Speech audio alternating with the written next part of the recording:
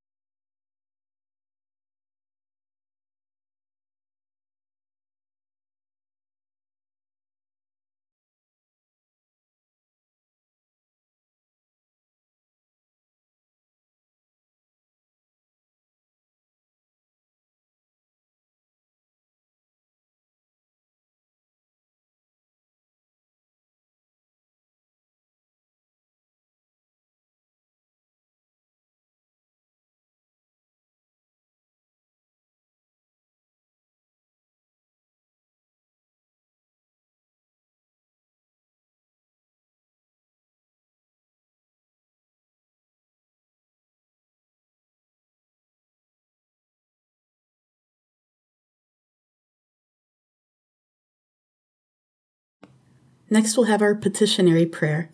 And today we'll pray that God's peace will rest on our elected officials and other government employees. We'll take about 25 seconds of silence to do that. Go ahead.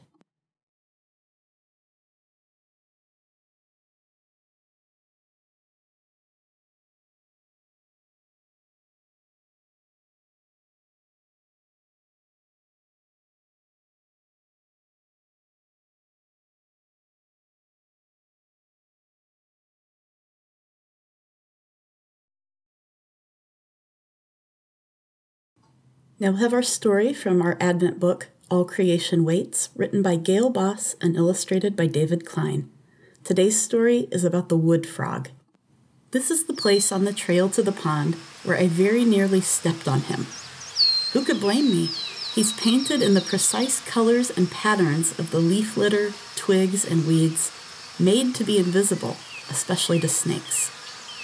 A breath before my boot came down on him, I saw him, only because he lunged into deeper leaf cover. That was in September. Another year's leaves layer the ground now, all of them the color of wood frogs. And over the leaves, 3 inches of snow. If, by X-ray vision, I could see under which single leaf the wood frog sits in the shallow bed he's dug, if I were to reach beneath his leaf and snow blanket, he would not leap from me. I could place him in the palm of my hand, a perfect fit, and trace the robber's mask drawn across his jaw. I could stroke the sun-yellow belly. Because his sun has gone out. His arteries and veins are frozen canals. The spaces between his cells filled with ice crystals. His summer supple skin has turned crunchy.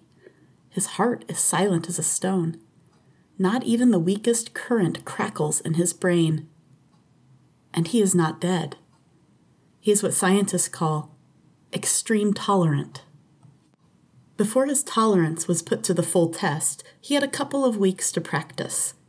In late fall, when temperatures after dark first dropped below freezing, he felt the chill seep in and sneak through his body, every atom of him stunned. Whatever was moist tended toward ice. But first his liver surged, sending a thick sugar syrup into his cells, plumping them to keep them from the collapse of internal frostbite. He took fewer and fewer breaths, and then woke, gulping in the next day's warmer daylight, his blood moving like a sticky river, cell walls slippery and wet again. When light and temperature dropped away again that night, a cold thumb again suspended his every animation, his world, and he in it, faded to black. And with the morning light came back. In and out with the light, thawing and freezing, the wood frog kept time to the quickening and cooling of air molecules. One day he didn't wake. Though the morning air brightened, it didn't warm. It stayed the slow cold of ice, so he, tuned precisely to his milieu, stayed ice. And he is now and shall be until the rhythm shifts. When the air warms, he will too, if only for a day or a few during a January thaw. He'll find himself in his leaf bed, alive and well, and stretch his stiff frog legs. Then he'll let himself go as good as dead again when the cold comes back, as it will.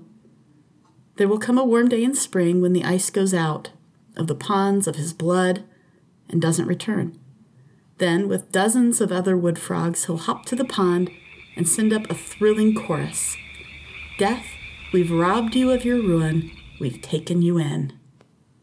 So in this story, the author talks about how the wood frog practices being slow and quiet before they need to do so for long stretches for survival. So let's take a minute to meditate on what we learned from the wood frog here. Let's practice being slow and quiet. We'll take about a minute. Go ahead.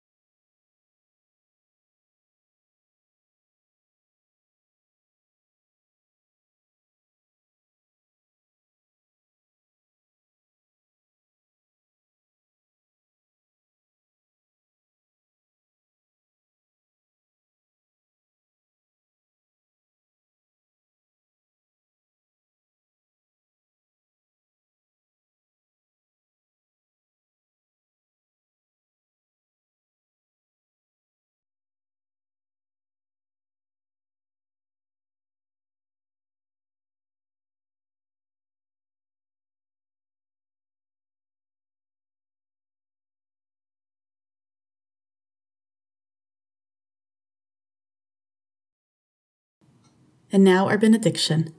Go in peace, wash your hands, love your neighbor. You are not alone.